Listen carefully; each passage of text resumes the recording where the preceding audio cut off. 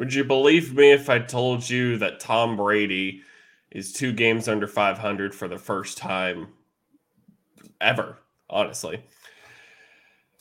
They tried to host the Ravens on Thursday night. Well, let's be fair. They did host the Ravens, and it did not go well, did it, Devin? Yeah, it went well for the fans of Thursday Night Football. We had another combined score of almost 50 points on a Thursday, which seems like something that we've been years away from at this point. Tampa Bay's just in a really bad spot. I don't know how they're going to get out of this. The offense is kind of coming together a little bit, but the offensive line troubles continue to be a huge problem for this Tampa Bay unit. Brady is as old as he's ever been, and it's kind of showing. Granted, Yeah. I say that with the grain of salt. He threw for 325 yards and a touchdown, but the efficiency that we came so accustomed to seeing out of this Buccaneers unit it's been sapped. I don't know where it's gone. And that's the biggest problem thus far. The rushing attack is terrible. You have 13 carries combined between your running backs for less than 50 yards. That can't happen on any NFL game, regardless of who you're playing. It's just, for this team, they can't control the game in the way that they've been able to in the past. And it'd be one thing if their defense was as formidable as it was 2 years ago, but the defense isn't even the same. It's genuinely like Pandora's box has been opened. Injuries are getting to them. Age is getting to them. Coaching is getting to them. It's the perfect storm, for lack of better terms. Is it fair to say that some of the efficiency went out the door with Rob Gronkowski? I think it went out the door with Bruce Arians, to be honest. I know Leftwich was the That's coordinator fair. for the entirety of the Brady offense, but at the same time, Bruce Arians commands respect in a way that I don't think Leftwich currently has in the NFL. Bruce Arians was a veteran coach who earned his keep through places like Indianapolis, Arizona, and Tampa Bay, for the lack of better terms. He was a guy that earned his keep in the NFL in a way that I really respect, and Leftwich should be able to do the same, but I just think the nuance and experience of Arians was crucial to this team. And I was a little skittish coming into the year with Arians leaving in the offseason. Because even last year, there was kind of some heads butting between Brady and Arians and some of the other players. Antonio Brown and Arians got into the huge blow up in the final week of the season. And AB hasn't seen a field since. And the Bucs haven't seen the field in the way that they saw pre-AB leaving. Like, this team just feels a little empty. And yes, they've Well, yeah, you brought in Julio Jones, and he's barely played, for the past 3 years. Him and Mike Evans hooked up on some good deep balls, but at the same time, they looked like on different pages multiple times. Chris Godwin really wasn't involved in the second half. He missed not a wide open, but he failed to lead out Kyle Rudolph properly for a touchdown. He had a Kate Otten touchdown pulled back. Just everything that could have gone wrong, and Brady's missing throws that we're used to him seeing. And I think the biggest thing is that we've been so used to Tom Brady winning for 20 years. When he starts losing, something's wrong. Like he's what, 43, 44? He's 45. He's 45. He's 45 at this point. So, at some point, we've all said it for the past 10 years at Tom Brady of Father Time will get to somebody eventually. And Tom Brady's still chucking the ball in the top 5 in passing yards right now, but he's not winning games. And really, that's what matters the most. And we're not even going to get into the personal life stuff. And it's what we see on the field. Exactly. Yeah, the personal life stuff is personal life. Brady Max Kellerman called his shot, I believe, like 5-6 years ago. And it's genuinely interesting to see how it's going to work out. It's tough. Like, every quarterback has the seminal moment where it basically tells you, hey, like, the best days are behind you. Like, to quote Ed Helms from The Office, I wish there was a way to know you were in the good old days whenever you were still in them.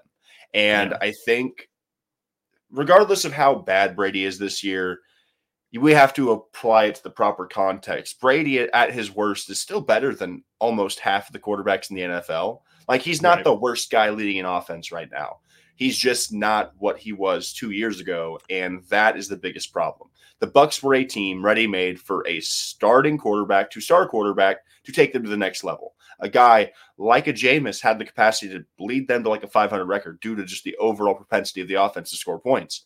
Brady manages games in a way that nobody else has been able to. Regardless of how talented you think he is been able to control football games from the start.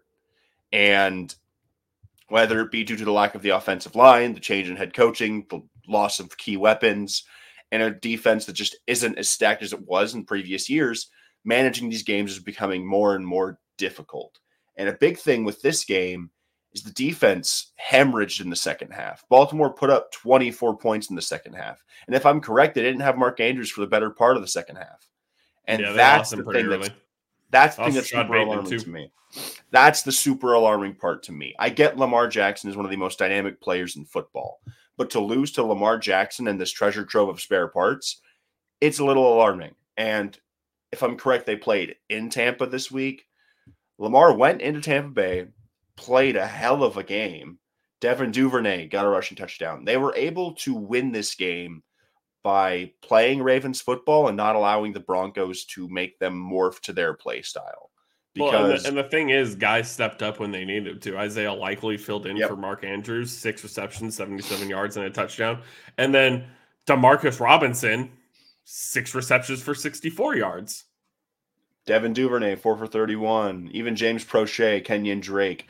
While they do not have the star talent on the perimeter or through their running back room currently, there's a lot of decent to very good talent that the Ravens have at their disposal. It sucks that Bateman got hurt again. It sucks that Andrews had to miss this game. But Lamar's proving the worth that he genuinely has to a team like this, because the best quarterbacks in the league produce regardless of the talent around them, a la a Tom Brady for a stretch of those years in New England, where Deion Branch was his number one receiver and he had a just carousel of running backs. Like, that's what differentiates the best from the best. Because Yeah. a lot of quarterbacks can put up numbers with Marvin Harrison and Reggie Wayne. Granted, Peyton did it better than damn near anybody else ever could have, but that's the point. It's the differences between Joe Burrows and Justin Herbert's. They're very good players, but weapons genuinely matter. And the guys that can produce without those top tier weapons, they just have an intangible factor to me that matters. And Lamar's proving it week in and week out this year, even in his down weeks. He's keeping the team in games. And for not some of it's not even Lamar's fault. John Harbaugh gets cute in some of these games. He doesn't take points. He goes for the 2-point conversion. And I understand he's earned that. He's earned the ability to puff his chest out and say, yeah, I'm going to do this. He's been there for a decade plus, Super Bowl champion. Losing seasons, few and far between. So it's great to see Lamar win a game like this whenever there's so much scrutiny going towards him, especially coming into this offseason where he didn't sign the extension, where he doesn't want to be franchise tagged. He's earning every penny he should see this offseason. And I'm just more worried about Tampa Bay than I am about Baltimore moving forward, because at 5-3, Baltimore's in a pole position to win their division, especially with Jamar Chase going down with the hip. I think they are as good as I expected them to be. And it's surprising because of how bad the secondary was to start the year. They're starting to tighten up. Yeah. Broncos country. Let's high knee at 50,000 feet. Ooh. We picked the Jags to win this game, but the Broncos pulled it out. Big mistakes. I'm not going to get on Doug Peterson for this one. He can no longer use James Robinson. He has to give Travis Etienne the ball, and Travis Etienne had 24 carries for 156 yards and a touchdown, and also got in 3 receptions for 6 yards. That's not too much, but the catches are still worth something. They just made big mistakes at the wrong time. They had a goal line interception. They had some turnovers, and the Broncos were just able to capitalize at the right time and push down at the right time. I think Greg Dulcich basically led an entire drive all the way down. Russell Wilson went 18 for 30, 252, a touchdown and a pick. Latavius Murray and Melvin Gordon also got touchdowns each. But Trevor Lawrence only threw for 131 yards. He threw 2 picks. Like, those are the things that matter the most. And you were on Tyler's show earlier. You know, shout out to Tyler for letting Devin jump on the show earlier for fantasy. You were talking about the concern level of Trevor Lawrence and how it's still fairly low right now. And granted, they are more fantasy driven. You can kind of look at it on both sides here. A lot of people were still pretty, low on the concern side for Trevor Lawrence. And we all know he's going to be the starter next year, like we all said. But at what point do we need to see him take the next step? Because a lot of people talk about these guys who have made their jumps because they've gotten their guy. I don't think Christian Kirk or Marvin Jones or Zay Jones is the guy for Trevor Lawrence. Travis Etienne is his guy now. But at what point does he need really somebody who can get consistent separation? Their defense is holding up pretty okay. They haven't given up a shit ton of points. They haven't gotten really blown out all season. They've played good games across the board. But with Trevor Lawrence throwing for only 133 yards, what does he need to do to take that next step and get the Jaguars to the next step where they need to be? Because they'll probably have another early pick. And at that point, I don't think there's any top wide receivers that are going to be in the top 10 of the draft next year. So I think you're looking at a defensive piece because you're not going to go quarterback. Well, I think there's a lot of intriguing options coming out of this year's draft for wide receiver. We'll get into those, obviously, the season progresses. Marvin Harrison Jr. is going to be one of the top receivers taken next year and probably one of the first off the board. Ineligible. I don't know. He's ineligible? He can't be drafted this year. He's a freshman, I believe. Oh, so he played last year, so he's a sophomore. That is tough. Never mind. But yeah, he's ineligible for the next draft. That hurts my heart. There are a handful of receivers that I think are going to be very talented, but I do think this Jaguars unit could definitely use some help at the on the defensive end. I think the thing about evaluating talent at quarterback, especially over the last 10 years, it's very easy to get into this habit of you went first, you have to produce, because you have some of these guys like a Patrick Mahomes, Deshaun Watson, even we've seen Josh Allen, guys that aren't taken in the top 5 at quarterback, coming in and producing at exorbitant levels from rip. Justin Herbert was outside of the top 5. And yes, Joe Burrow was the first overall pick, but Joe Burrow, I just think we have to temper expectations a bit because LSU was not this established dominant program. I understand LSU in the grand scheme of the context. Joe Burrow transferred from Ohio State, had elite talent around him, and broke almost every single record that college football had seen for a quarterback. But at the same time, LSU wasn't Alabama. LSU was not Clemson. And these factories of schools that are producing NFL talent, draft after draft after draft after draft, you have to temper the expectations for the quarterbacks that are going from these great programs with established cultures and insane treasure troves of talent around them and going into these situations where it's ground zero and they're the best player in the building at all times. So I even though the Jaguars lost this game, technically they won. The Broncos don't own their first round pick. The Jaguars do. They have hopefully their franchise quarterback, and they figured out that their running back is their guy, for lack of better terms. You and I have been screaming from the rooftops that Travis Etienne is the best back in Jacksonville, and they finally came to, and Etienne came to in a big way. I'm gonna make a jump real quick because Divine earlier in the season said we were too low on the Seahawks, and Pete Carroll. And you got us, brother. You got us. We'll get to the Seahawks down the line because they were a late game. They're technically late on our slate, but just to touch on that real quick, they're 5-3, and I cannot discredit what Geno Smith and Pete Carroll are doing right now. It's Broncos can't fly. Seahawks can. I don't understand where my mind was. Divine comedy. So kudos to Pete Carroll. All the juicy fruit in the world for that man. But back to the Jags. Yeah, I don't think it's that bad of a loss for them. The thing that we mentioned about the Jaguars before the season even started was this is a team that has the capacity to win 6 or 7 games. Will it happen? Maybe, maybe not. I think they finished their season with 5-6 wins, and they're going to play teams extremely tough. This is a team that had basically built from ground zero. They got rid of Calais Campbell. They got rid of Yannick Ngakoue, CJ Henderson, Jalen Ramsey, everything that made this defensive unit great. Even the offensive pieces are gone too. Leonard Fournette was released. This is a team that over the last 3 years is completely new. And to Divine Comedy's point, is Lawrence a lemon, though?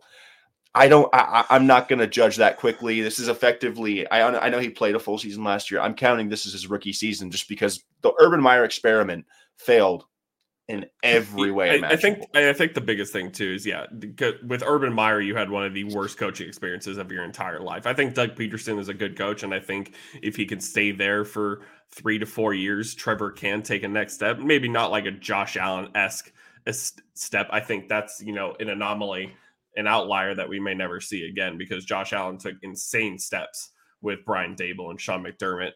Compared to his contemporaries, Trevor Lawrence is still looking like the best quarterback in his class. Justin Fields is starting to do a lot better with a whole lot less right now, so I think he's getting there. But Mac Jones, Zach Wilson, and Trey Lance. Trey Lance is a little unfair. We haven't seen Trey Lance really too much. But Zach Wilson has now looked exposed without Breece Hall. Mac Jones has really taken a step back from what he's doing. So I don't know. I just think the more he's able to stay with the same coaching staff, he will get better. I just don't know. I don't know how big the step is going to be. And that's going to be the biggest question is I think he could take a step forward, but how big is the step going to be? That's the biggest thing. I think we just need to kind of change the mirror that we're looking into whenever it comes to Trevor Lawrence. Trevor Lawrence was drafted first overall, but a lot of the discourse around Trevor Lawrence coming out of Clemson was akin to being the next Andrew Luck, and I think that undersells who Andrew Luck truly was as a player. Lawrence is top 10 in passing yards. He's been sacked 12 times. Biggest gripe with him right now is just turning the ball over. That 5 turnover game is a big eyesore on his resume for this year.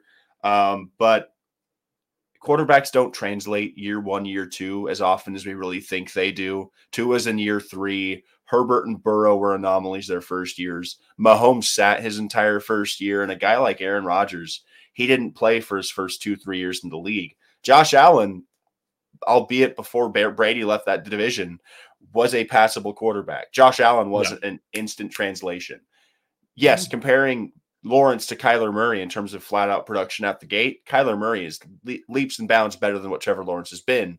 But then again, Kyler Murray is a freak athlete. You can't compare him to other first-round picks because he is not anywhere near his contemporaries of first overall picks right now. It's not even close. It's more so looking at just how Trevor is performing in relation to the quarterbacks in front of him today. I think he's better than half the other quarterbacks in the league, just based upon intangibles and stats. And then obviously he's not in that top tier, but I think he's in a tier above everybody else he was drafted around, and even all the quarterbacks that were drafted this previous draft.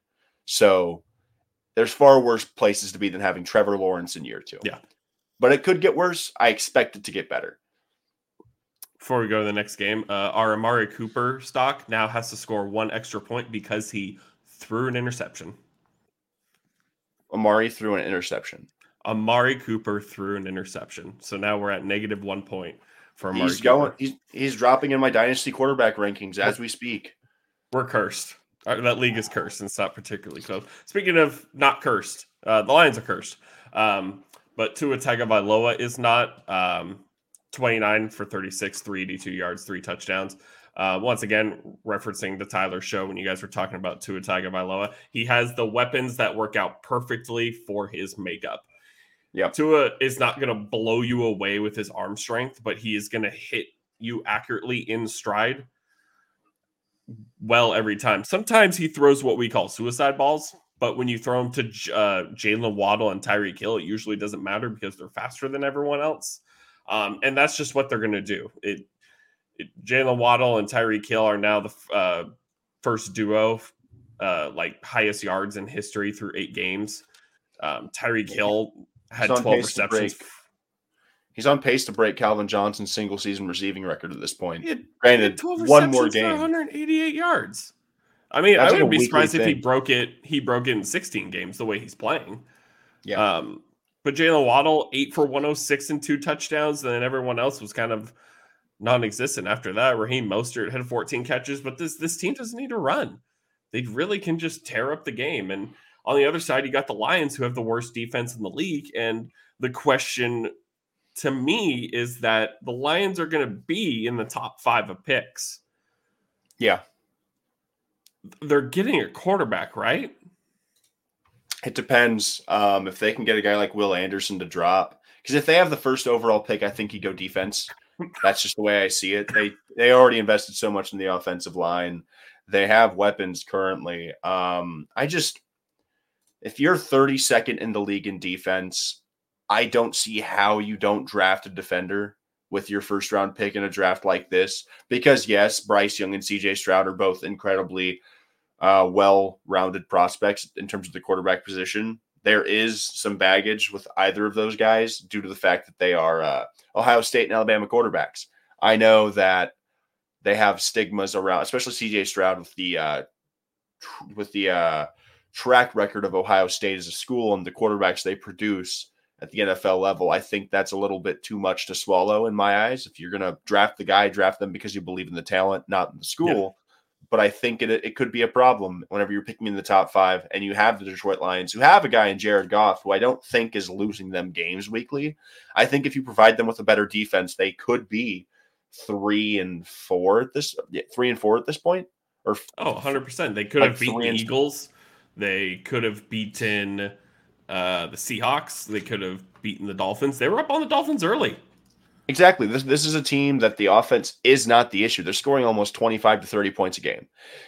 I think they go after defensive talent that's going to be difference makers in this draft. Hopefully the next 2 drafts. They have Jared Goff on big money until I believe 2026 or until they have an out, which I don't think the out comes until 2 years from now anyways.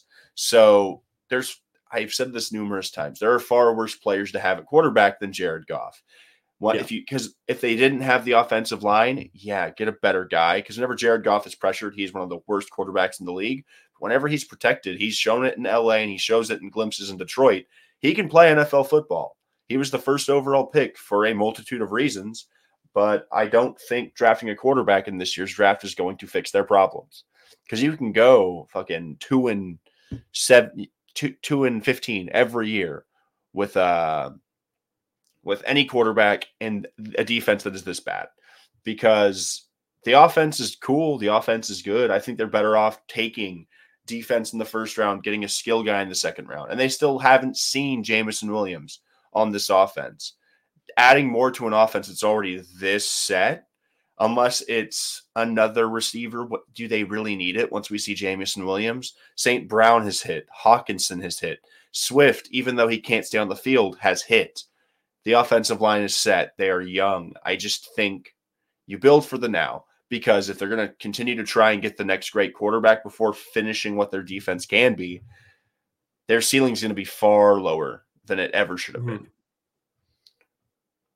For the Dolphins, I think they'll be just fine moving forward. Now that they got Tua back, they are a little beat up in the secondary.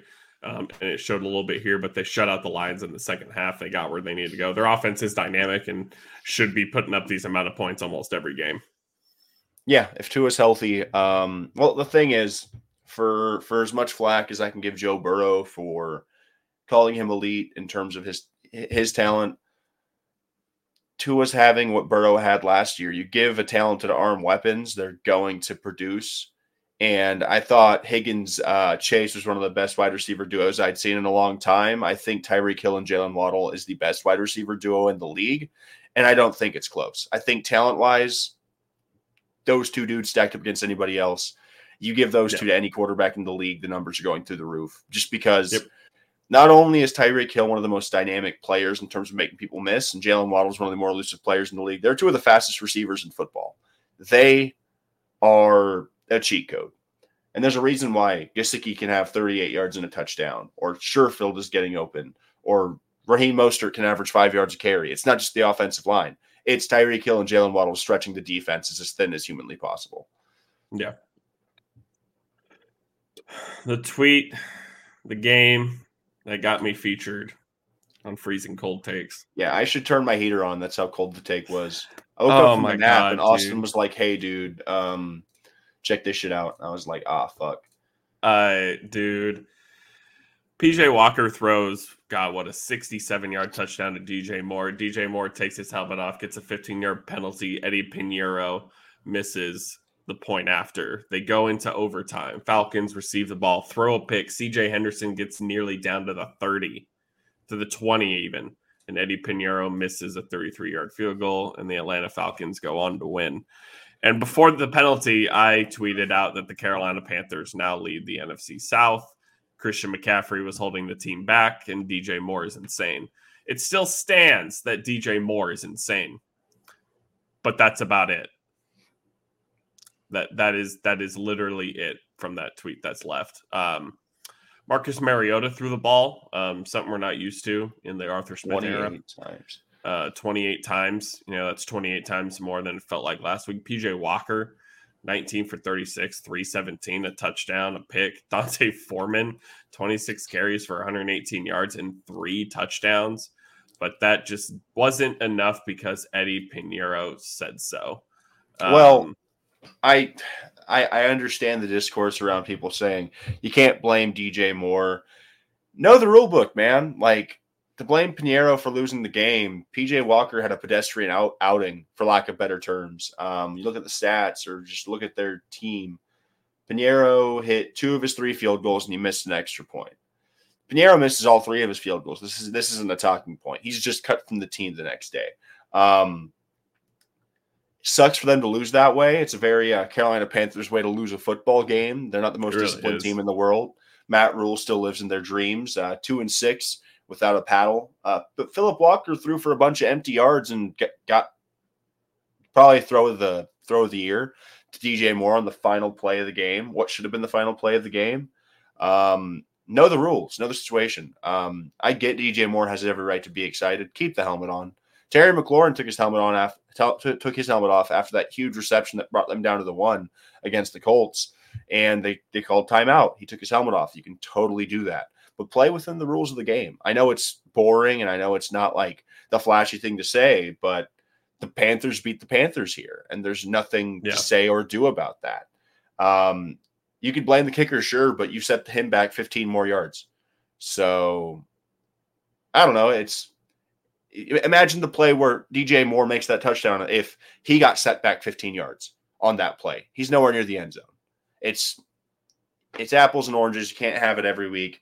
And it's the little things that cost teams huge spots. And the Atlanta Falcons are in pole position of the division now. And with the way the rest of the division's playing, I don't know what's going to happen. But shout out Mariota for 3 touchdowns.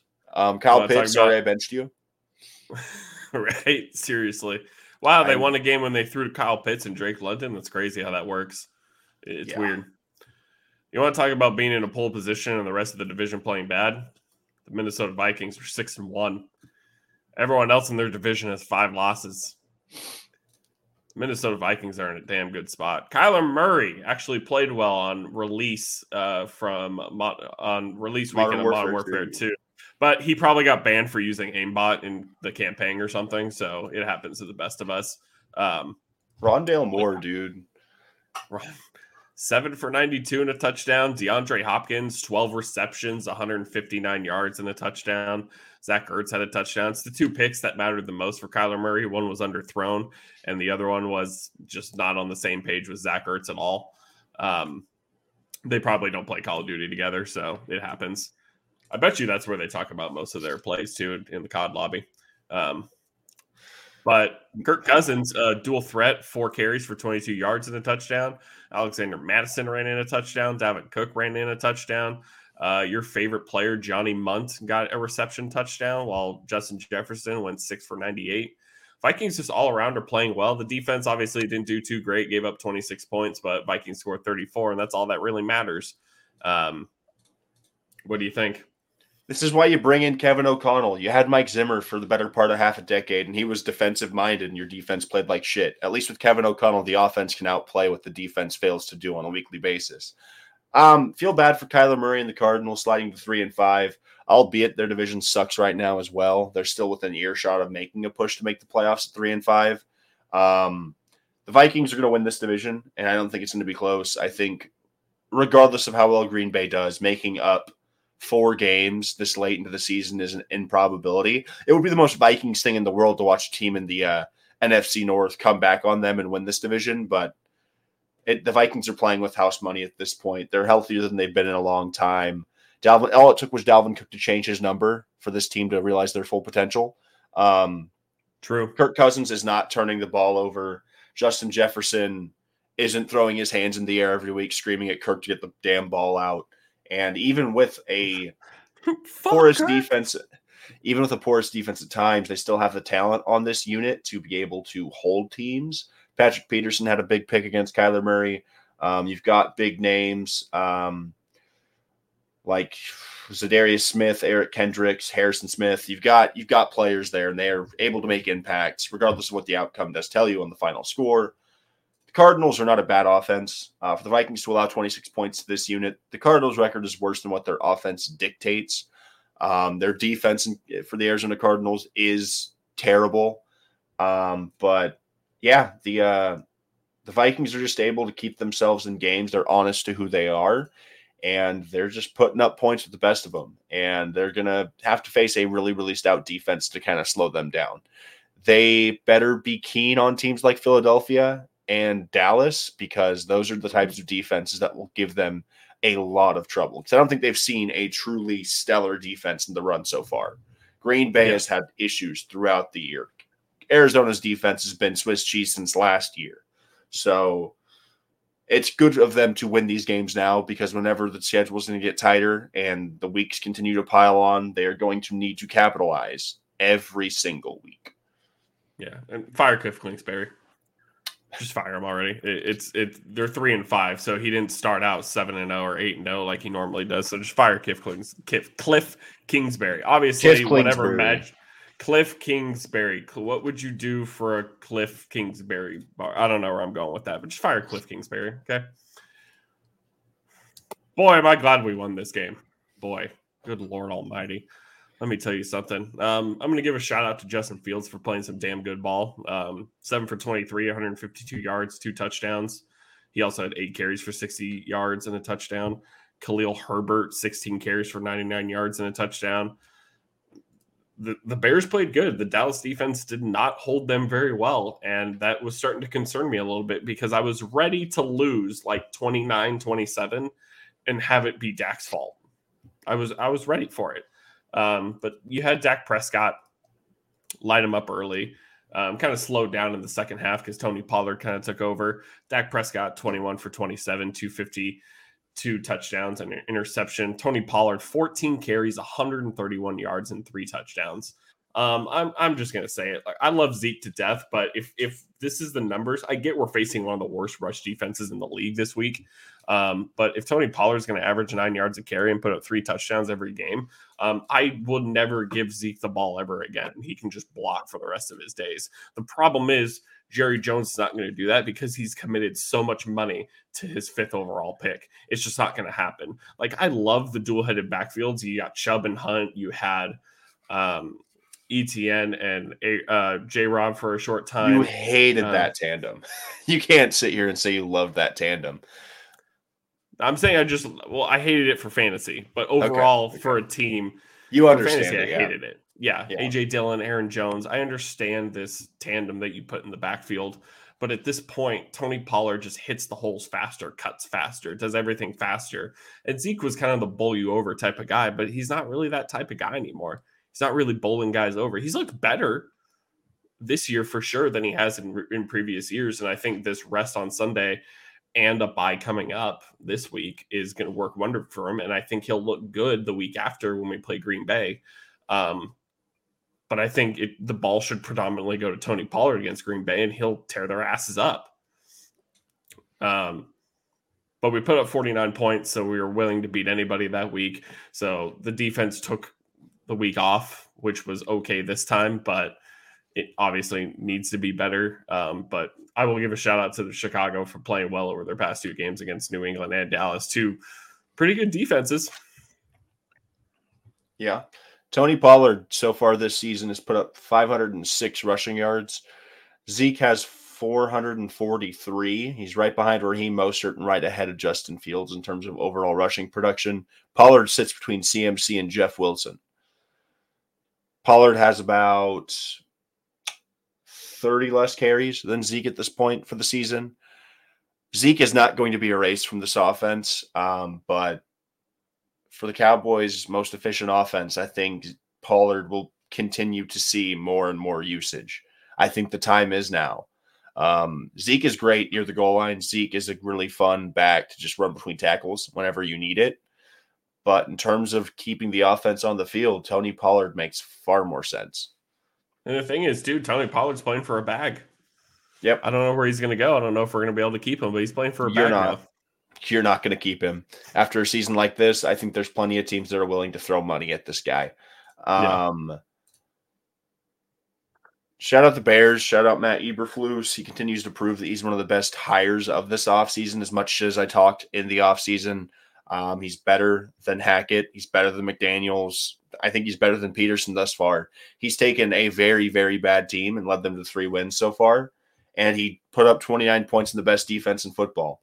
So if you guys did lose this, I would have given you shit forever, because 7 touchdowns and a loss doesn't happen. But yeah, seriously. Yeah, there was never doubt in this game. The Bears are playing their hearts out, but Dallas on their best day is one of the better teams in the NFC currently. They just effortlessly push the ball down their throats. And Speaking of effortlessly, the Raiders did not put up any effort whatsoever. Not it was any. It was Alvin Kamara 24, Raiders 0. Raiders never made it past the 50 until 2 minutes left in the fourth quarter. I love Alvin Kamara. Taysom Hill had 60 yards. This is the skew you would usually expect. You expect Taysom Hill with a rushing touchdown, and Kamara had 18 carries to Taysom Hill's 10. Kamara had a touchdown. Taysom Hill averaged 6 yards a carry. Taysom Hill is not better than Alvin Kamara. I don't care what anybody says. The Raiders suck. Devontae Adams had 1 reception for 3 yards. He had a bad drop too, though. Hunter Renfrow had 1 reception for 6 yards. This Mac Hollins shit is getting old. If I were the Raiders front office, I would look at Josh McDaniels and I would tell him, if Devontae Adams has another 1 reception game this season, you're fired. Because they traded the farm for this guy. And there is no farm in the NFL. It's all draft picks. They made him the highest paid wide receiver prior to Tyreek Hill getting traded. They moved any semblance of chances of having first-round picks. They made a move like the Rams would have made 2 years ago for a team that hasn't seen the playoffs since Derek Carr had a full ACL. So I'm not saying I told you so. The defense sucks. The offense isn't good. Derek Carr isn't that guy right now. 101 yards and a pick. Josh Jacobs he had a day where he came back down to earth. It's tough to see. You hate to see it. But you did it to yourself. It's shitty and it sucks, but it's the Raiders.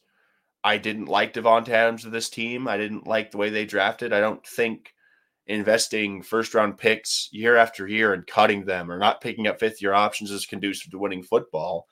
And they just don't make good decisions in terms of personnel. Yeah. I did not like Rich Bisaccia. I thought he probably earned another year as the head coach after beating the Chargers and making the playoffs. That was just me.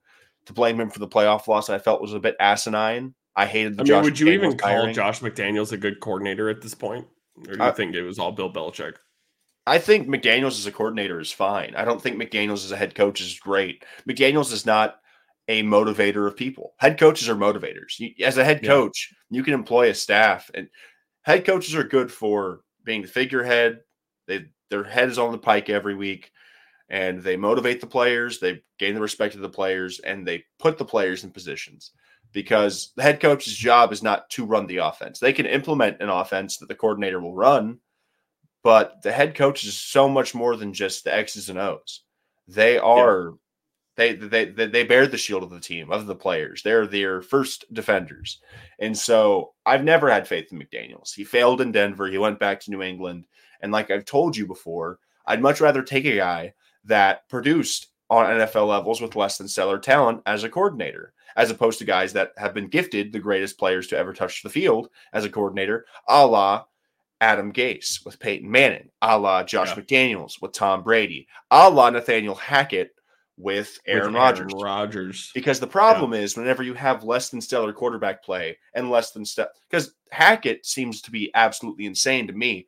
It proves to me how good Aaron Rodgers has been over the last half decade and how bad Russ is outside of the Pete Carroll system. But that's the point. You can't judge somebody fully based upon having such great talent, because I think coordination and coaching is so much more. It's why Doug Peterson got so many points out of me whenever the scheme worked with Nick Foles. It's why I wasn't super sold on Zach Taylor after his miracle year last year. There's a reason why Andy Reid, Bill Belichick, even Bruce Arians last year. There's a reason why the top head coaches in football are the top head coaches, and it's more than just their play calling. It's more than just their offenses. It's the ability to get respect from the locker room and to command that locker room, because Hackett's already lost the locker room. I think McDaniel's never had the locker room. I think first and foremost, it's the reason why Dan Campbell still has a job. You have to be a leader of men first. That's why Mike McDaniel is translating so well. Yes, he was the run game coordinator and he was a brilliant mind in SF, but the players fucking like him. Mm-hmm. And if you're not likable and you can't win games, there's not a track record that shows me you're gonna last long. Yeah. Okay. I really don't have a ton to say about this. AJ Brown pretty much is the story here. 6 catches for 156 yards and 3 touchdowns. Jalen Hurts 19 for 28, 285 and 4 touchdowns. Gardner Minshew even came in about, pretty sure he came in like the fourth quarter for the most part after it was blown out. Kenny Pickett threw the ball 38 times, but only for 191 yards and a pick. The running game was non-existent. Once again, Najee Harris, 8 carries for 32 yards. Chase Claypool passed for a touchdown, so that to pretty Derek much shows Watt, you all Chargers legend. To Derek Watt. The Steelers are 2-6. This is pretty much what we expected with Mitch Trubisky, the quarterback. There's just not a whole lot going on here. The Eagles are 7-0. They move on to destroy the Texans on Thursday, and that's kind of all I got. It's 2 teams going the exact opposite direction. Nick Sirianni has these dudes playing out of their ass. I think Nick Sirianni, real quick, sorry, good, has done some good maturing as a head coach, because I saw his speech about the we want Dallas shirts, and he said, no, fuck that. It's going to be about us. It's about, and that's what it is. He got caught up. He got, and we all get caught up, and he got a little excited to play a, division rival, the Cowboys, who are, the media's number 1 team all the time. They are the team to beat in the division, regardless of how, well they play, because just how much attention they get. And I think Nick Sirianni is doing a really good job. Yeah, 100%. As a Chargers fan, I was pissed last year whenever Sirianni was getting all of this praise for having a 9-8 season and making the playoffs. Well, the Chargers barely missed the playoffs at 9-8 with their rookie head coach. Sirianni has answered every question I had about him in this season. He was a rookie head coach last year, and he took a team and overachieved in a way that I didn't expect the Eagles to do. Obviously, Jalen Hurts has taken that next step, and they've given him weapons that he did not have previously. AJ Brown, comparatively to Jalen Reagor, is like comparing the Mona Lisa to my finger paintings in the 5th grade or the 1st grade, for lack of better grades. But hear me out. The Eagles are the best team in the NFC, and they could basically be the best team in football. Dallas is doing some great things, but what the Eagles have done so far this season has been complete dominance, aside from a half of Cooper Rush playing garbage time football to make a game of it. For me, though, I wish they would have taken a loss to this point, because I just don't know when their first loss comes. And if they come out of the regular season undefeated, I am terrified for whoever they're playing in the playoffs, because there's going to be good teams in the playoffs, especially in the NFC. Maybe not in that first round, but once they hit the NFC Championship or even the divisional, they're going to have to play somebody that is prepared to face the Eagles, because the Eagles are going to have issues and flaws, but if they don't lose, they're not going to have to fully exacerbate those issues. Because the only way to solve a problem is to recognize it exists. And if you're winning every single game, it's a lot harder to look in the mirror and try and figure out what your fatal flaw is. But regardless, they are the top team in the NFL. They are operating on a level that is just higher than everybody else. Pittsburgh didn't have a shot. Tomlin's going to have his first losing season. Whoop-de-fucking-do. He's been there for like 15 years. It's a modern marvel that he hasn't had a losing season to this point. Pickett might be the guy. I'm not sold on it. They just have to invest in offensive line for the next 4 or 5 years, because if they don't, they're never going to find the guy.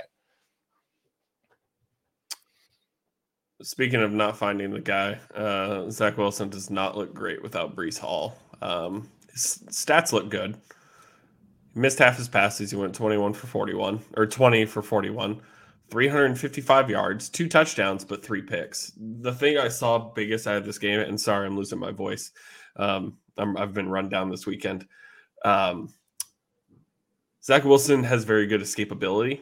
He has very good legs on him, but his decision making has been extremely poor. A lot of his picks, almost all of them, overthrows, underthrows, whatever. It's him throwing on the run while trying to escape. It's trying to make too much happen. And it's kind of what we saw with Carson Wentz later on after his MVP season. Carson Wentz was good at escaping, but then bad things would happen when he would try to make a play out of nothing. And this is what I see out of Zach Wilson. And I don't know what Zach Wilson can do now. I don't know if Elijah Moore is going to get traded, but he doesn't throw to Elijah Moore anyway. So what does it matter? He was without Corey Davis. I don't even think the running game really got going. Michael Carter, 7 carries for 26 yards. James Robinson, 5 carries for 17 yards. Ty Johnson, 2 for 6. And Zach Wilson had 1 carry. Garrett Wilson had 6 for 115. Tyler Conklin caught 2 touchdowns. That's great.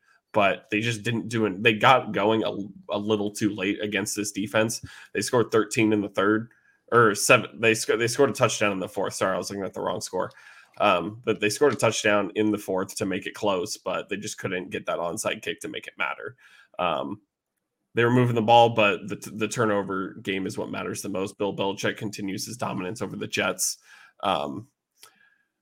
Zach Wilson, for me, is still the starter going forward for the rest of the season. It's not particularly close. They're not going to have a high draft pick. They already have 5 wins. I think they can get out a couple more wins. I think they're going to get smacked around by Buffalo. But I think they still have another couple of wins. But I really don't know what happens from here because, yes, Breece Hall can come back next year and make Zach Wilson look good. But at some point, you kind of just need a good quarterback. The Cinderella story is over for the New York Jets. The carriage is turned back into a pumpkin. The Jets drafted insanely well over the last 2 years. Elijah Vera Tucker going down for the season hurts. Losing Breece Hall for the season is the killing blow to this team. The only reason they were able to be so dynamic offensively was because of a guy like Breece Hall. He's a true game breaker, and he literally broke the game against the Broncos before he broke himself. Zach Wilson sucks. Yeah, I'm speaking from privilege as a Chargers fan. Zach Wilson is not the guy. I've been low on him since he was coming out of college. The fact that he went 2nd overall blew my fucking mind. Whenever you had a guy like in Justin Fields, regardless of where he went to school, Zach Wilson was playing terrible competition at BYU in effectively like a COVID-shortened season. The schedule was super soft. His line was one of the best in the country, and he was able to just sit in a clean pocket and move around a little bit and make stellar throws because that's what he was attributed. But the pedigree was never there. He's undersized. He's 6'2", but I don't believe it. He looks like he's 6 foot on camera. His offensive line is huge. You could give him prime Randy Moss. He'd probably still throw it to Garrett Wilson. It's true.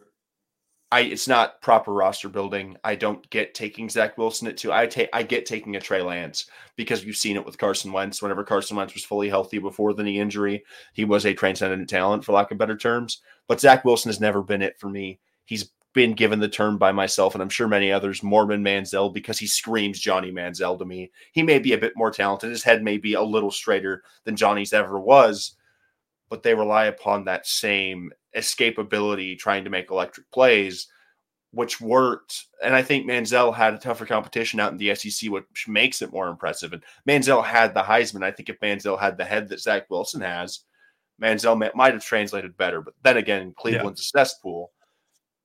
But Zach Wilson was failed from the start, in my opinion. Yeah. He just didn't face the talent that he needed to prepare him for what the NFL is going to show him. And we see it week after week whenever he's constantly sabotaging games for the New York Jets. This is a game they should have won, but 3 turnovers is insurmountable whenever you're going against Bill Belichick. Yeah. And a big thing for the Patriots, Mac Jones, he's the quarterback. You invested a first-round draft pick. He fell to you. Zappy is fun. Zappy is cool. But cool it with the Bailey Zappi crap. Mac Jones can manage games for the Patriots in a way that I don't think Zappi should be able to. And it's Ramondre Stevens season, baby.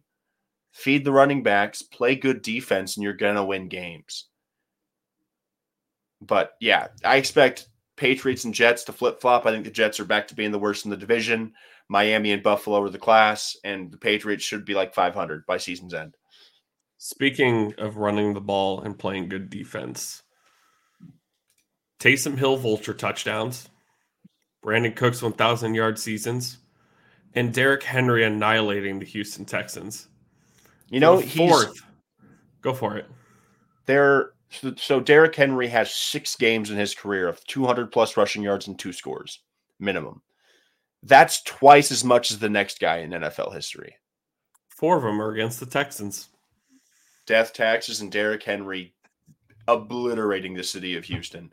Yeah, my Derrick Henry hate is done. I was really scared coming into the season. I'm like, damn, he has so many miles on his body.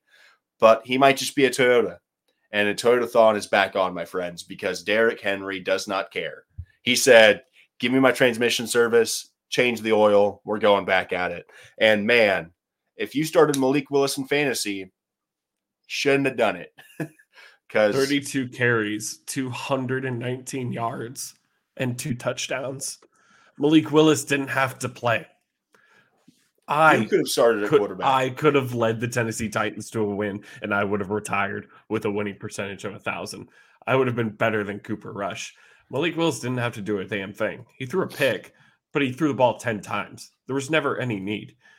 They won time of possession by almost 10 minutes.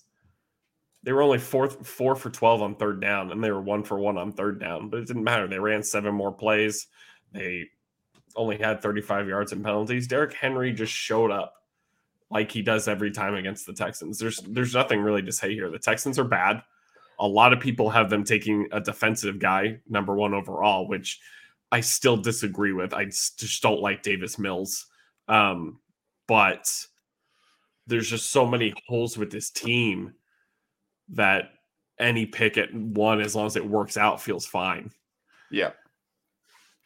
So it's tough. Derrick Henry against the Texans is that meme video of like Big Bird kicking in that door.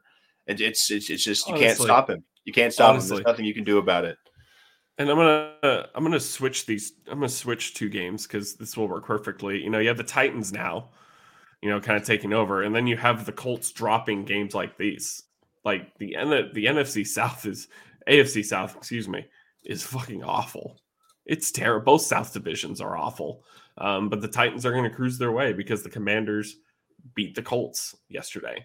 Taylor Heineke does it again. And I'm going to keep saying it every single week. Taylor Heineke can break the all-time record for yards in a game and touchdowns in a singular game. He's not the starting quarterback of the Washington Commanders. He's just not. He threw for 279 yards, a touchdown and a pick, and a big drive to get them over the top. A big throw to Terry McLaurin, who he loves to throw to. But Taylor Heineke just isn't the guy. This win happened because the Colts suck. Because the Colts have no identity. Because the Colts benched Matt Ryan. Because the Colts can't hand the ball to Jonathan Taylor. Because their O-line is awful. And they gave it up when it mattered the most. That's why the Commanders won. Not because of Taylor Heineke. Taylor Heineke led a game-winning drive. That's great and all. But the Colts suck. This game says more to me about the Colts than it does the Commanders. I am sick and tired of this Colts crap. I'm tired of it. I disagree to a certain extent. The Colts are terrible. The Colts are criminally bad. This is the worst the Colts have been in the last. This is the worst Colts team we've seen since Peyton Manning had spinal fusion surgery and missed the entire season. That's how bad this Colts team is. Matt Ryan was never the answer. Asking a guy that's going to be 40 years old in a couple of years to throw the ball 50 times a game just doesn't work. But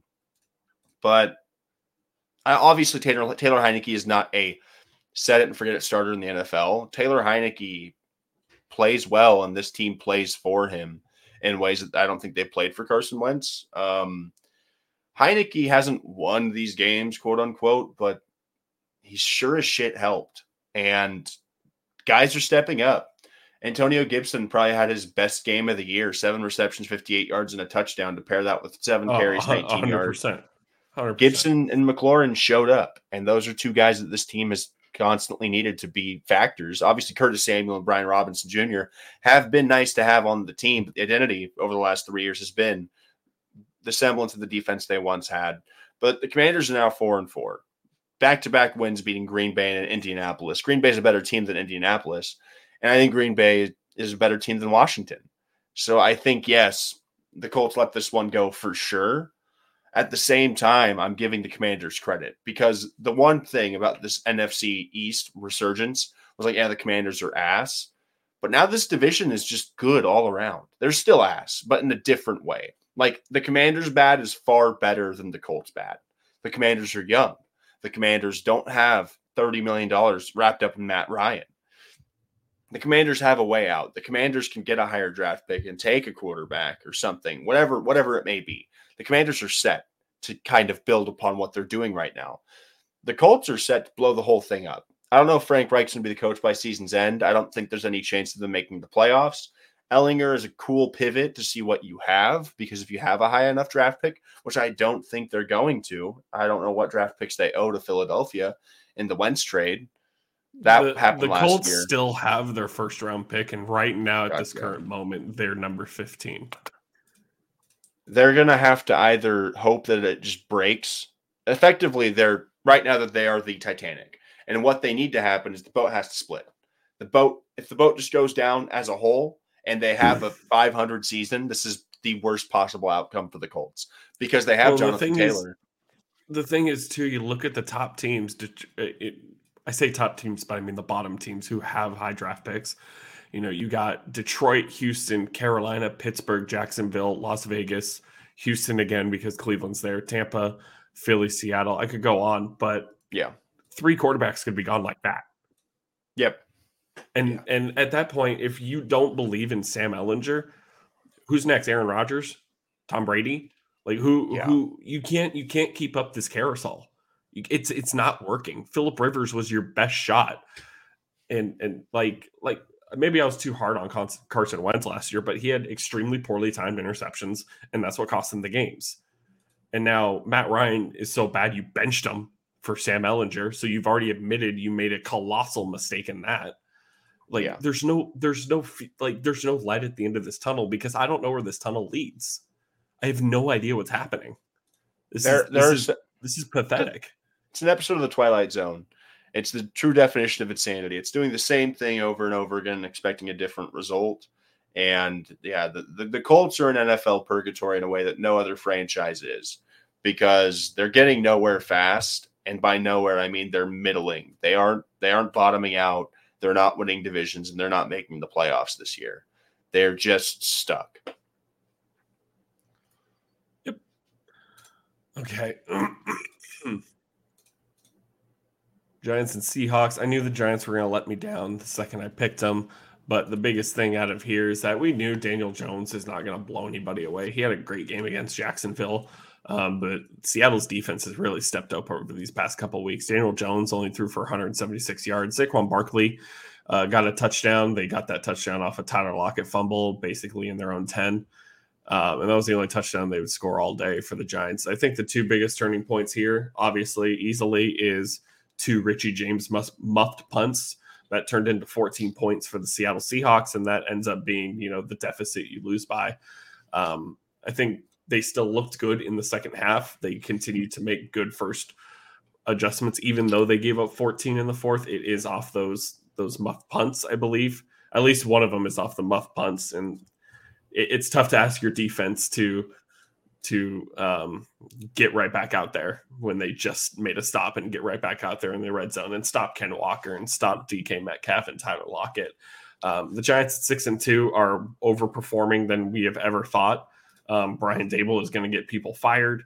And like we talked about with Devine earlier, that Pete Carroll, it maybe isn't as crazy as he thought he was, but Geno Smith is also having a really good time. I don't know really going forward what this Seattle team looks like. They have a good offensive core, but it just feels like one of those things that at some point Geno Smith is going to prove us all right.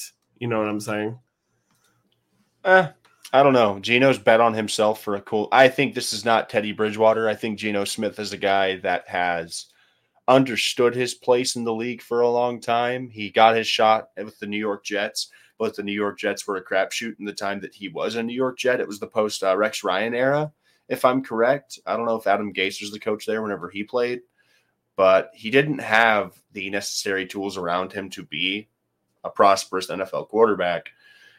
And Geno plays within himself in a way that I think is refreshing for the Seattle attack. Seattle doesn't need Aaron Rodgers. Seattle's never needed the quarterback that's going to throw the ball 50 times and score 5 touchdowns. This is a team historically that is predicated off of their defenses and off of a great rushing attack. Even Russell Wilson's Super Bowl run, it was a stellar defense and one of the top 10 backs in the league, carrying a team to the precipice, and then Russ obviously was a signal caller. I think Geno is going to get an extension this offseason from the Seahawks that probably looks like 2 to 3 years. Because if there's a bridge quarterback in the league that I'm cool with over the next 3 years, it's Geno Smith. So give me Geno. I can understand that. And I don't think they're going to be bad enough this year to even think about drafting a quarterback in that first round. So I would say I don't think so either. Sign Geno to a 2-year deal. If you capsize, and you can get the next guy in and maybe even have him sit a year so you can get a better piece in that next year's draft. It's best case scenario. They get a playoff run. They have the Broncos pick regardless of – they have 2 first-rounders regardless. This is a rebuild that has jump-started immensely, especially after the Jamal Adams trade. That's really stripped them for parts. Yeah, and right now they have the 10th pick overall with Denver at 3 and 5, and then they have 22, so they could still get a top 10 pick if I know Denver won this week, but if they continue to play poorly against good teams, Denver could easily hand them a top 10 pick. Yep. The curse continues. It's literally never going to end in the regular season. The 49ers once again get through the Rams very easily. It looked a little interesting early as the Rams, I believe, went up 14-0 or even 14-3.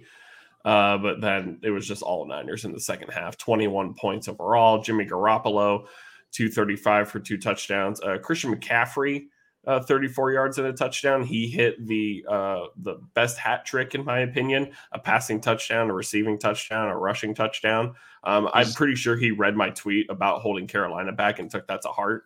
So Christian, if you're watching, I'm sorry. He's the first player since LaDainian Tomlinson to accomplish the feat in an NFL game. I thought that is rarefied. When they said that. That is rarefied air. McCaffrey had a day of all days. The Rams are down bad. Even then, they're 1 game behind the Niners, 2 games behind the Seahawks. This division is far from over, and I expect a lot of ugly football in divisional games moving forward. But the Niners did something in this Christian McCaffrey trade that they needed to do, and it's something that the Rams are going to have to do soon because tomorrow's the deadline. And personally, a championship ascending team cannot have Ronnie Rivers being the leading rusher in their offense. So Kareem Hunt, welcome to Los Angeles, or whoever's getting shipped, because the Rams need a running back that's going to be able to give them a consistent 15, 20 carries, 80 to 100 yards, because Stafford's not the same. And if you don't give him some form of a 1-2, it's going to be really ugly. Yeah, we didn't talk about it earlier, but the Ravens did trade for Roquan Smith, so I think that's really huge for them moving forward if they want to take this division. Right now, it's great for them this year. I don't know if I love the move down the road. They're going to have to pay him a lot of money in the same offseason. They're going to have to pay Lamar Jackson. This is probably just a rental to try and exercise whatever they're going to get out of this season, unless they want to bring him back and Lamar. But we'll for anybody watching, we'll have some shorts throughout the week if there's some big trades. I know Brandon Cooks might get traded, DJ Moore, Kareem Hunt. Alvin Kamara. There's a lot of big names going around, but the NFL trade deadline is always super underwhelming. So we'll see what happens tomorrow. It's one of the most underwhelming in all the sport, if I'm honest. They have one of the best off seasons, but in terms of trade deadline, middle of the season, just not a whole lot happens. McCaffrey is probably the biggest trade in a long ass time that I can remember. Yeah, in season, it just doesn't happen. There's so much you have to learn in the middle of the season. I think McCaffrey, they made the move because they had the bye week the next week. It was the bye week the second week after. And running back's a little bit easier to code into your offense just because it's a lot of handoffs. Yeah. All right, last game. The Bills put it up on the Packers once again. They tried to do a whole lot more, but Josh Allen got picked off a couple times. He only threw for 218 and 2 touchdowns. And Singletary, 14 carries for 67 yards. Kind of another team who could use a running back. I like Devin Singletary to an extent. But I mean, if you can go out and get a Kareem Hunt, fucking go for it. I think that would be great for this Bills team because they're already going to air it out a shit ton. I think Kareem Hunt is a good receiving back for sure. I think Devin Singletary is a decent receiving back, but it's blatantly obvious that even when he was having good carries against the Packers, getting 8-10 yards on some of his carries, that they're just not trustworthy of him. They just don't believe in him to give him. He's not a workhorse back. He's never going to be, especially in the Bills offense. Meanwhile, on the other side, you got the Packers who are down 3 scores, running the ball 10,000 times because that was the only thing they could go. Aaron Jones got 20 carries for 143 yards. A.J. Dillon. They finally didn't abandon the run, and yet they were abandoning the run in close games, and now they just want to run the ball when they're down by 3 scores. So solid strategy there by Matt LaFleur. The Packers are 3-5. They're in super uncharted territory, and the sky is falling. You've had 20 years of Hall of Fame quarterbacks, and now your time is up. Yeah, it's a tough loss for the Packers. It sucks whenever Allen Lazard and Randall Cobb aren't playing. They lost Christian Watson during this game. The game should have been closer. It should have been a 3-point loss. The offensive pass interference in Robert Tonyan was laughable, to say the least. Yeah. Or it should have been like a 5-point game. Yeah, that was just you got to swallow that flag. Green Bay played well. The Bills played one of the worst games they've played all year, in my opinion. They didn't really look too sharp. Allen with 2 picks wasn't ideal, but that's how good this Bills team is, especially defensively. They were able to get to Aaron Rodgers consistently, and Josh Allen is just a step above a lot of quarterbacks at this point, and the Bills are just on that higher plane of the NFL's top contenders. It's KC, the Eagles, and the Bills than everybody else. Yeah. So, congrats to the Bills, 6-1. It's nothing to shake a stick at. They're looking really good. Who did they even lose to? They lost to Miami. That's it. Yeah, they lost to Miami in the Tua back concussion game. The Tua stumbles, Tua wins game. Yeah. Yeah. I really don't know where the Packers go from here. They could trade for a wide receiver. I don't know if it's going to matter. It'd be nice. I think it'll be decent for them, but I really just don't. This is the end. Yep. It really is, because Aaron Rodgers, his time is just about up. You have 2 great running backs, but outside of that, you're kind of laughable everywhere else. I mean, your defense is not too bad. Jair Alexander, one of the best corners in the game, but there's just not a whole lot looking forward. And right now, what pick do they have? They have the 13th overall pick. We already know it's not going to be a wide receiver. So you can scratch that off. So they probably go defensive player, I would assume, in the next draft, because Jordan Love is a whole nother story, isn't it? You could go on like you don't know what you have there. It's going to, I think it's going to be a tough road for Packer fans moving forward. They'll win multiple games moving forward still this season, but they could be on the outside looking in. If the Giants and Cowboys continue their success, that locks up 2 wild cards right there. And then you got the West, who should easily break out of their slump. I don't know about the Rams, but the Niners will most likely, and the Seahawks keep playing, then the wild card get a little tight. Nobody's coming out of the South. We already know that. Nope. But you're just as bad as the Bears are. You're 3-5. So, yeah. All right. We went 10-4 pending this game. I believe the Browns are up 11-0 going into halftime. So we'll see how that goes for the Bengals. Kind of looking a little lost without Chase. But obviously I haven't been watching the full game. So let's get to it. Eagles. The Eagles. The Eagles are beating the Texans on Thursday. Yep, the Eagles are going to win this game. I got the Patriots in the next matchup against the Colts. I'm not betting on the Colts until something just happens, and then they're a different team. So probably not until like Belichick against rookie quarterbacks. Yep, not betting against that. Give me the Colts. Give me the Patriots against the Colts. Packers, Lions. I don't like the Packers inherently in this matchup, but I also do not like the Lions defense. Give me the Packers. But I would not be surprised if this is like a game that's won by a field goal.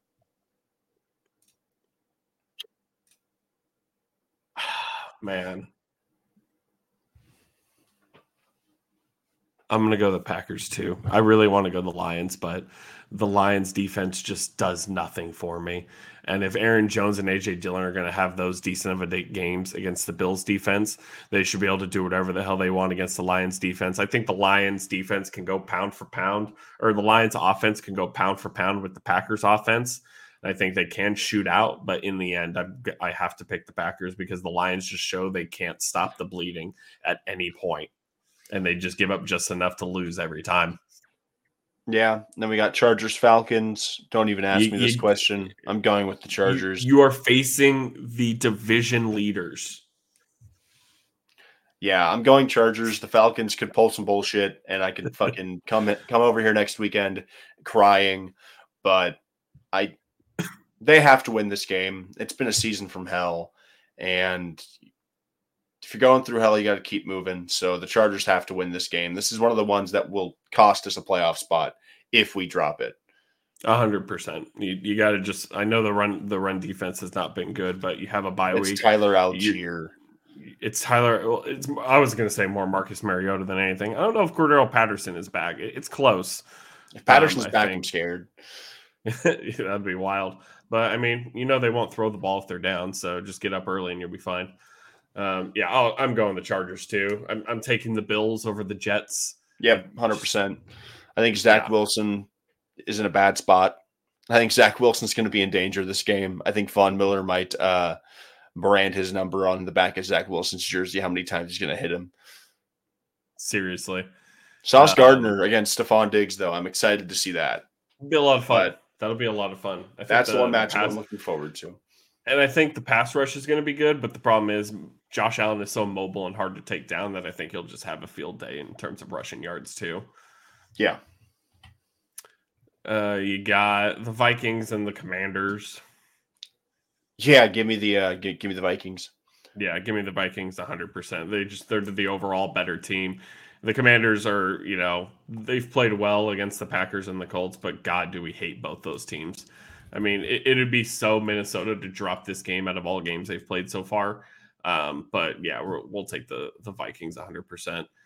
We're taking the Bengals over the Panthers, I think, regardless of this outcome on Monday night. Yeah, I'm taking the Bengals. Carolina sucks, and they don't know what the rules are. And PJ Walker isn't a starter, but neither is anybody else on that roster at quarterback. Bengals have one more week without Jamar Chase. They're gonna be better. They're gonna be able to game plan better. T. Higgins is going to have the breakout game at some point. Joe Mixon has been atrocious efficiency wise, but it's the Panthers. Yeah, give me the Bengals. Next game, Raiders and the Jaguars. I'm picking the Raiders out of pure spite. Jacksonville is good, but they're also bad, and the Raiders are bad, but also good. Best day, the Raiders are a better team than the Jags under current construction. Yeah. On their worst day, the Jaguars are a better team than the Raiders during current construction. I'm an optimist. I'm going to pick the Raiders. I don't really want to pick the Jaguars. I don't know who stops Devontae Adams. Josh Jacobs is a monster right now. Who stops Travis Etienne? Chandler Jones is getting paid a lot of money. Maybe he starts earning it this week. I don't know, man. Okay, hang on. I just want to see Chandler Jones's stats this week. He has half a sack. Oh my God. Half a sack for the season. Oh, Lordy. He had one tackle against the Saints. No assists, no sacks, no nothing. He's in his bag. He's in his bag regardless. He got his bag. Yeah, give me the Raiders. Doing dope with his brother, I guess. I don't fucking know. Goddamn. I'm picking the Raiders. I really want to pick the Jaguars, but I think it's criminal to make them play after their London game. I think that I get it. They're highly paid, but the Broncos are getting a bye and the Jaguars are not. I think that's a little criminal. I think it's a little ridiculous. Well, Russell did do high knees the entire flight to and from. So, they don't want him pulling another hamstring. Well, I mean, Trevor Lawrence was probably brushing his hair, so 1,000 every strokes a day, man. You gotta that be sure. everyone has their thing. Um, the Bears, Dolphins and the Dolphins. Bears, Dolphins. This battle is taking place in the water. I don't know how to break it to Bears fans. Bears are cool in the water. Dolphins are faster. This Dolphins freaking passing attack is just terrifying. Roquan Smith just got traded. They just lost Robert Quinn. Yeah, Miami by two scores. Like Dallas just put up 49 points, and I think Miami's offense is a bit more efficient. So give me Miami. Can't wait for Tyreek Hill to carry me this week. The Seahawks and the Cardinals. Oh, dude, I'm picking the Cardinals just because I love watching Cliff Kingsbury keep his job as much as I hate him. And they're the in-season Hard Knocks team. I can't watch this team hate themselves for the entirety of the show. I want one Kyler Murray victory dance. Like I need it. I need it bad. I'm picking the Cardinals. The Seahawks didn't look groundbreaking against the Giants, and it's a divisional game. Divisional games are weird, and I don't expect Kyler to play as bad as he did this week, because that Seahawks defense is not good. It's not. Yeah, he played terrible against the Seahawks, but it came out strong against Minnesota. I think D Hop makes a huge difference for sure. It's not even close. I think he'll continue to pepper D Hop, and I think that'll take him. I think it'll be a fun game to watch. Rams Buccaneers. You want to talk about two teams that need this win badly? Because I didn't really say it in the Rams, but the Rams are getting their heads kicked in losses, and most of their wins are not very good. I'm picking the Rams. Ooh, I'm picking the Rams. Okay. It's going to age like milk, I'm sure. Cooper Kupp plays, the Rams win. Cooper Kupp misses, the Bucks win. Cooper Kupp is dealing with an ankle sprain. He's day to day. But Aaron Donald is still Aaron Donald. Jalen Ramsey is still Jalen Ramsey. And I'm assuming they're going to have a running back on roster come Sunday. That should be an upgrade over whoever the hell's been behind center. True. The Bucks are banged up. The Bucks are in disarray. Brady looks worse every single week. And their running game is terrible. And I don't expect running straight into Aaron Donald is going to help that. It's going to be a terrible game. It's probably my least favorite game of the week. But somebody has to win. And I do think the NFC West is a better setup than the NFC South. I'm going to pick the Bucks because I think simply, and this is not even due to like me trying to catch up in record, but in their losses, I think the Bucks have looked better than the Rams. I'm concerned for the Rams. I know Cooper Kupp is going to play despite his ankle injury, but if somehow that worsens, if somehow they don't trade for a running back come tomorrow, I've been concerned for Stafford all year long, and it's proven me right. The Rams just don't blow me away in anything they do. They barely beat a backup quarterback in Carolina. Granted, PJ Walker has looked a lot better since that game, but it's just their wins have not looked good. Their losses have looked god awful. And at least the Bucks have shown life in most of their games. So that's basically the only reason I'm taking the Bucks. I mean, neither team can afford to lose this game at all. They are so far behind if they lose this week. But somebody has to win. Somebody's got to lose. It feels like a loser leaves town type of matchup, and I just think the Rams need this win way more than the Bucks do. Because yes, the Buccaneers are second in their division currently, but the division leader is Atlanta. The Bucks can make up for whatever deficit they're going to have in the next 3 weeks. The Rams have to keep pace with this resurgent Seattle team and the newly reborn San Francisco 49ers. The Rams need to win more, and I think I don't know. I feel like the Rams are holding on to more of the candle that they have for a championship window than the Bucks do. I think the Bucks are just kind of on this downhill slope. They're not going to be terrible like moving forward, but the Rams window is right now. They cannot roll over and lose this game. If there's a must-win game on their schedule, it's this one. Because if they lose this game, the road to a playoff spot is almost insurmountable. Shit, and they move into the top 10, and Detroit could have 2 top 10 picks if the Rams continue to be this bad. That'd be insane. Exactly. There's a lot of bad teams that could be set up really well if their contemporaries set them up perfectly. Yep. I still can't believe the Eagles have the first-round pick of the Saints. That blows my fucking mind. It scares me to death as a Cowboys fan. Yes, not checkers. Titans and Chiefs. Chiefs 1,000%. Derrick Henry could carry the ball 50 times for 500 yards. I'm picking the Chiefs. I could see a world where Derrick Henry wins this game because the Chiefs' run defense has been so bad, but I just can't. It's off the bye week. They're going to be so much faster. They're Kadarius Toney. I don't know if he's going to make a huge breakout this week, but I think it's still something added in there that they didn't have before. Yeah. So it'd be interesting to see him actually play a game healthy.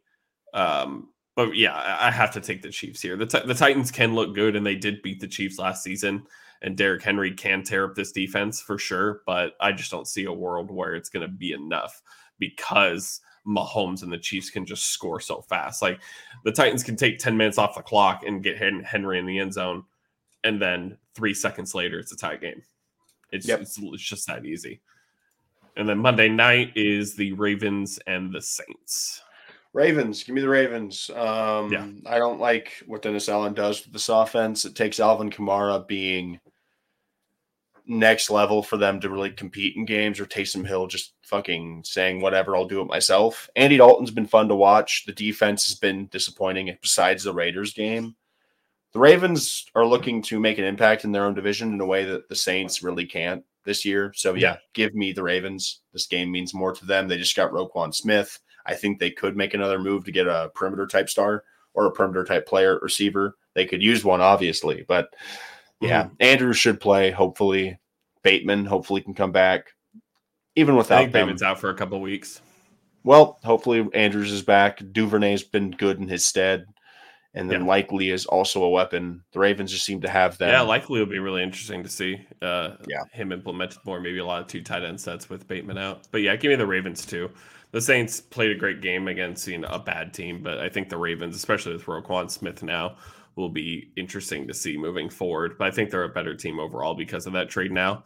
I don't know. I'm probably not putting them in Super Bowl contender right now because the Titans or the Chiefs and the Bills exist in their conference, but they're still a good team moving forward. I think they're a better team than a lot of others. The Ravens are definitely like tier 2, tier 3. Yeah. Okay, as my voice continues to dip out, we will also dip out. We need 2 more points from Amari Cooper so I can sleep well tonight. And that's it. That's all I need. Yep. Well, got anything?